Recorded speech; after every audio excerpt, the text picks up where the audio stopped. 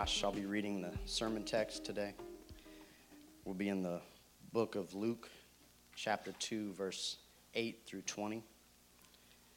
After I read the text, Pastor Josh will come up to deliver the sermon. Maybe a little different than what you're used to.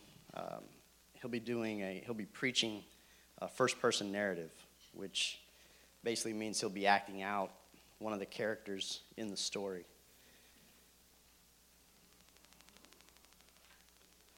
So today we will hear the Christmas story from the viewpoint of the shepherds. If everybody would turn to the book of Luke, chapter 2, beginning of verse 8.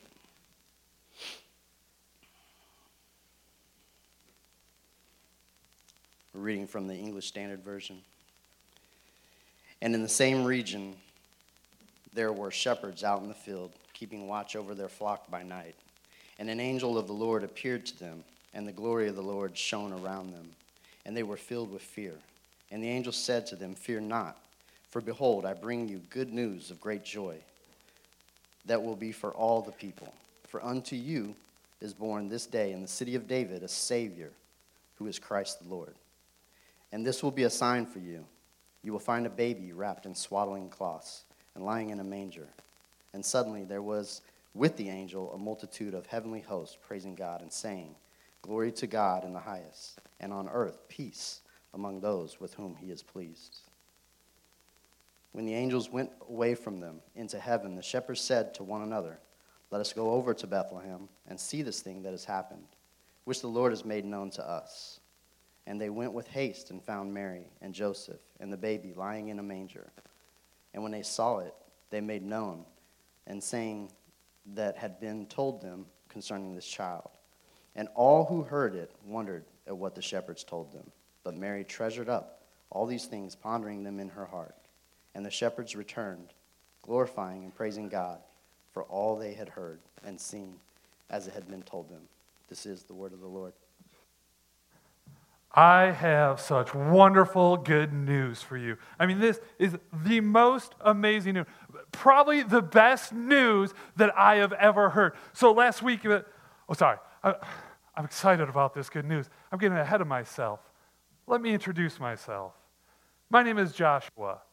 I'm a shepherd, and I live just in the outskirts of Bethlehem, just a small town in Judea. And don't want to brag or nothing, but a few of my sheep have been chosen to be sacrifices up at the temple. And I got one this year. I think he's going to make it to the big show, all right? But enough about me. Back to this wonderful news, this glorious news. So as I was saying, last week, me and the boys were out in the field, doing what we always do, watching the sheep, making sure that no lions and tigers and bears came and got our sheep. And so, it's a pretty typical night. Now, we had just gotten done chasing off a robber, and we were just kind of settling in for the long night. When all of a sudden, the sky just lit up. It was brighter than the noonday sun. And an angel of the Lord appeared, with the glory of the Lord shining around her. Now, this glory, this shining, is the same Shekinah glory that you read about in 2 Corinthians chapter 7, when Solomon was dedicating the temple, right? Fire came down from heaven, and it consumed all the animal sacrifices, and then it went into the temple, and it filled the temple with smoke and this bright light. And this bright light meant something to the nation of Israel. This was the symbol that God himself was dwelling among his people right there in the temple. Now, we were quite frightened because if a priest went into the Holy of Holies where this glory of the Lord was, and they weren't right with God, they were dead, just fell over dead. So we were scared because we knew that we probably weren't right with God. But the angel quickly took away our fears because she said, "Greetings, I have good news for you." Good news. Not death. We didn't die. good news. Now, I'm still amazed by this glory. The glory left the temple back during the exile, right? When Jerusalem was captured, this glory had left. But us Israelites, we all long to see it. I mean, we learned about it in Sabbath school. The rabbi talked often of this glory and God dwelling among us. So we knew that this good news meant something special because God's glory had returned to dwell among his people. And the message she delivered is, a child is born in the city of David, a Savior, Christ the Lord. Now, these three terms that she used to describe him, this new baby, they're very similar in their meanings, but yet they reveal so much about this special child that was born. A Savior, that is someone who is a deliverer, a rescuer, right? And if we look back in the Old Testament, we see lots of little pictures and examples of these deliverers, these rescuers, these mini saviors, right? The judges are wonderful examples of this, right? We have the nation of Israel. Somebody bad would come in, be treating Israel bad. They would cry out to God, their Savior, and God would raise up a judge to deliver them, to set them free from that oppression. And the greatest example of this is God himself. I mean, the most important story in the history of Israel is God delivering his people out of Egypt and taking them to the promised land. God was the Savior who rescued us from oppression, from slavery, from being mistreated for all those years. It was God himself who rescued us. So I have no doubt that this child is coming to be that Savior, to rescue us again. Now, the other shepherds, they just thought that, this is wonderful. This baby is going to deliver us from the Roman oppression, from the Romans who have been taxing us so heavily, just treating us like we're inferior and stupid and smelly. But I know that this child is way more than that. This child is the Savior is the Savior that is promised all the way back in Genesis 3. When God told Eve that your seed will crush the head of the serpent. Do you know what that means? That means that this child is the Savior who will defeat Satan. He will set us free from sin and all of the bad stuff that has happened as a result of that sin. This child will rescue us from the power of sin, from evil, from sickness, from disease, from all the pain, from all the hurt that has taken place ever since sin entered the world. All you have to do is believe in this child, that he is the Savior who will deliver us from our sins. So if you are struggling with addiction, if you are struggling with guilt and you're just not sure that God will accept you for all the bad stuff you have done, or if you are unsure of what's going to happen to you when you die, have joy.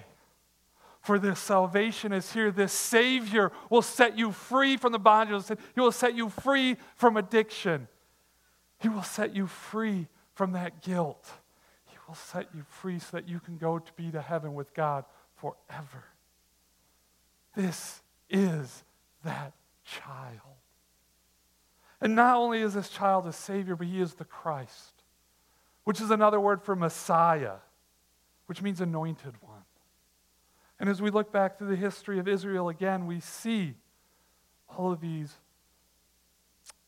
prototypes, all of these inferior anointed ones, right? There was priests, prophets, and kings. They were all anointed for service in God's kingdom. This was the sign that God put his stamp of approval on them to serve. And just like these prototypes, here has come the par excellence, the most perfect prophet, priest, and king. This is the Messiah. This is the one that the whole Old Testament points to and longs for. It's all been 400 years since we've had a prophet, but we have not stopped wanting this Messiah to come and deliver us. This is the chosen one who will not only save us and rescue us from sin, but he's going to bring shalom with him. And shalom is peace. But this is not merely the peace that comes with the absence of war. This is the peace of really being the way it's supposed to be. Way back in the Garden of Eden, before sin had entered, God looked at everything and he said, this is very good. This is the way that God had designed us and all of creation to be. It's perfect. There's no sickness, no disease, no pain, no death. This is what the Messiah has come to restore. This is the wonderful peace that we will have for eternity. That only this child can bring because he is the chosen one. He's not only the Savior and the renewer of all things, but he's the Lord. Meaning he is the King. He is the supreme ruler of this earth. I mean, David was a pretty good king, but he had his faults. And this king who is coming in the line of David is going to be the most excellent king. He's going to rule with perfect justice. He is going to provide wonderfully for his people. He is going to protect his people. He is going to establish shalom, the perfect kingdom. But it also means he's going to rule.